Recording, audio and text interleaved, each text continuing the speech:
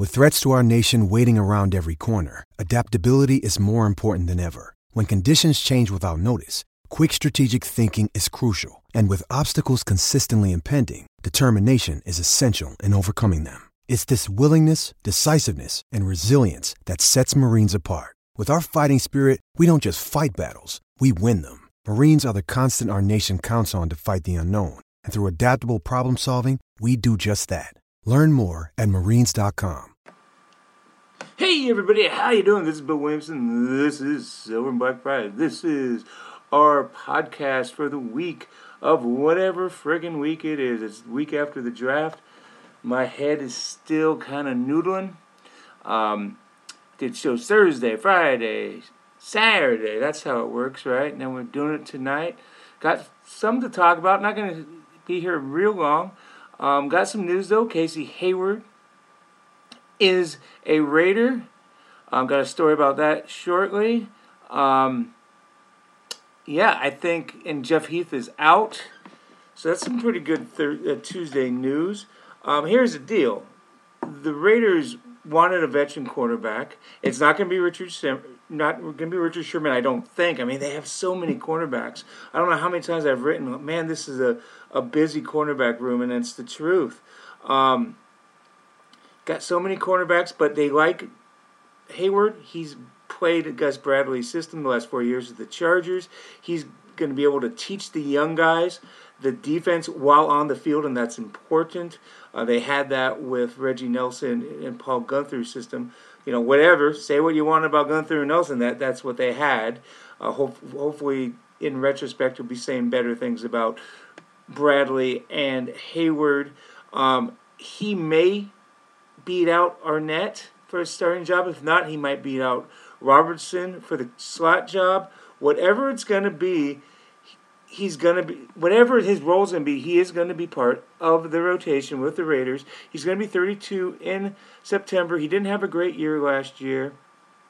He only had one interception. So don't expect greatness, but expect a solid guy who's going to help. You know, if the youngsters don't, they have so many young corners. If the youngsters don't get it together, he'll play more. So I think it's a good pickup this late. And again, they wanted a veteran cornerback. Jeff Heath, Mike Mayock, and Mike a couple weeks ago in his pre-draft presser says, hey, Jared Jones-Smith may be our right tackle. Well, no, you're going to draft somebody in the first round. Don't lie to it. Just don't blow total smoke. Mike, you got a year to get better on the smoke screen, dude. You're a good guy. You're just not good at the smoke screens. And if you don't, you're going to give us this comedy, give us a couple of drinks so we can enjoy the show. Jeff Heath, he said, hey, he might be my starting free safety. Well, no, Trevin Moehring's going to be. And he knew they were going to get a safety. So now, and they got a few safeties. So now that they're loaded at safety, and they needed a veteran cornerback, well, they're like, hey, we're going to get rid of Heath at $3.2 million.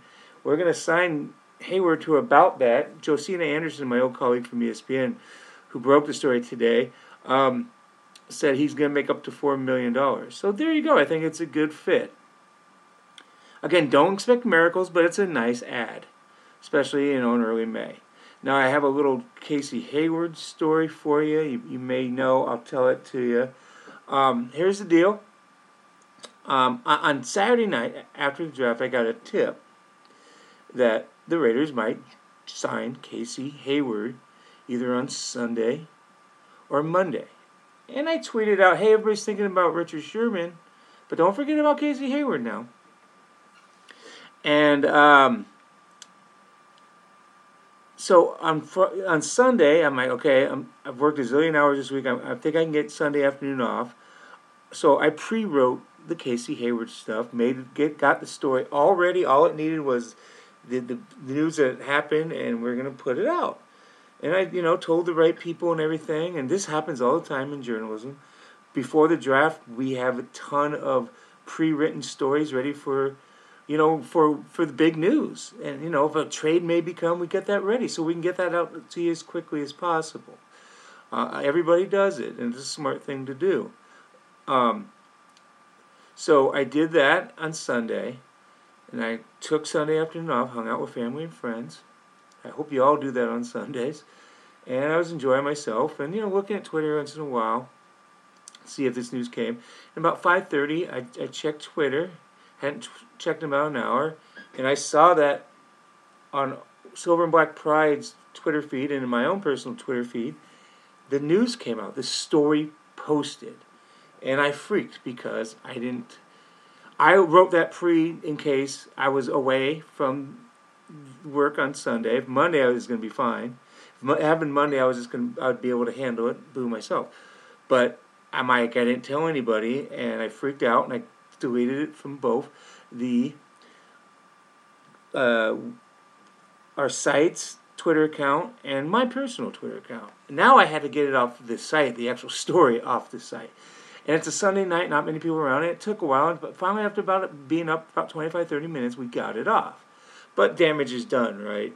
It's out there. Why you put it out there, Bill? Why did you delete it? And somebody made a mistake. It was an honest mistake. It was an easy mistake.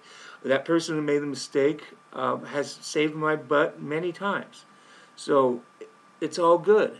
It's just a bad thing, and I looked bad, and my reputation took a hit for a little while on it. But just kind of dealt with it and couldn't really say. It was just a weird situation. You work hard, you get something done, you get it prepared to serve your readers, and a glitch happens and you get screwed. Wasn't my fault. I have no problem saying that wasn't my fault. It was just an accident, and it was an honest mistake, and we got it fixed.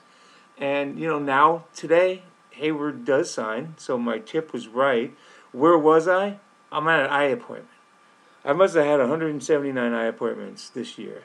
When you have surgery, you have to have a lot of follow-ups. Everything's good, but I was in the damn eye doctors, eye surgeons. And so I had to so thank goodness I had that story ready again. So it came out all good. I got a lot of support from folks, so I appreciate it.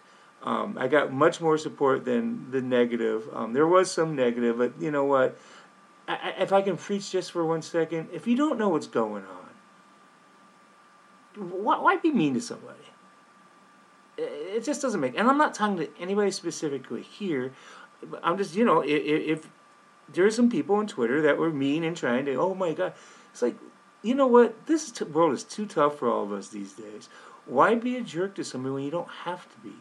Know the situation first. So that's it. And again, I want to say the vast majority of people have been great and a lot of support. So I appreciate it. I know it was a weird thing. I couldn't say much about it, but it was just a tough situation. It's over now. And hopefully it never happens again, because I don't like it. But it worked out. Casey Hayward's a Raider. I think he's going to help. And it'll be good. So what else is going on? I got some little intel on the Raiders draft. Mike Mayock said it himself. Alex Leatherwood was a controversial pick, right? And they know it, but they feel very comfortable with it. They like him.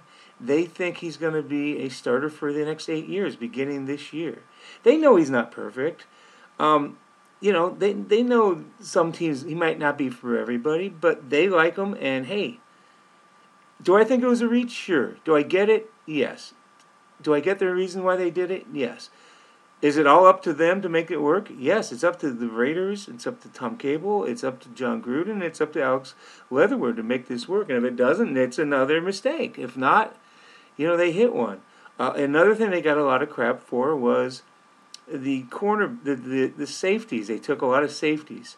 They did this because they want to get deeper. They want to play chess against offensive coordinators that they don't feel like they could in the past. So now you got Diablo, the third rounder, who can play box safety and he can play weak side linebacker. Well, now you got him in different sub packages. Now you got Gillespie in different sub packages. Now you got Nate Hobbs in different sub packages at corner. They want to create. Now you have Casey Hayward in different sub packages. So they just want to give themselves a better chance to. The NFL is a matchup game, and they feel like they can finally match up a little bit, and they couldn't before. So let's see if it works. So it may not have been the greatest draft. They may not have get the greatest value. They might have done some things where now Jonathan Abrams on notice, and that's not great for a first round pick 2 years later. Now Tanner Muse on notice, that's not great for a third round pick a year later. Now Robertson's on notice from Nate Hobbs, that's not great from a fourth rounder in the second year. But it's just these things. This is how they're feeling about it. I think it's an athletic class. I've seen that written. So we'll just see. It's their guys. They feel good about their guys. What else is going on? People are talking about the 2022 draft, which is going to be in Las Vegas next year. Let's all meet there, and I'm not kidding.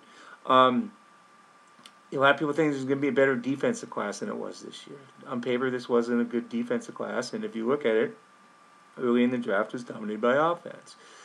I've already seen the Raiders connected quarterbacks. I think the USC kid has seen mock draft. Derek Carr will never have peace. There'll always be speculation about his job. Whether he's replaced next year or in 8 years, that's just kind of the way it's going to be. That's just kind of the way it's going to be. Story out of Denver when I wrap up here. James, their left tackle, he wasn't working out with the team because, a lot of players around the league are boycotting, and the NFLPA wants the rookies to boycott as well.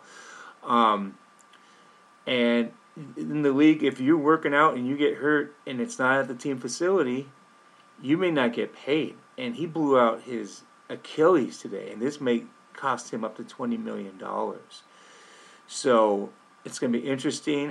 You're going to see people around the league go, whoa, is it worth it? Okay, we knew the league said this might happen. Now there's an example of it. So maybe we'll see more veterans go to camps this offseason. I don't know. It's a bad situation for him. There's our show. It was a quick show. Casey Hayward is a Raider. That's good for all of us. You take care. This is Bill Williamson. This is Silverback Pride.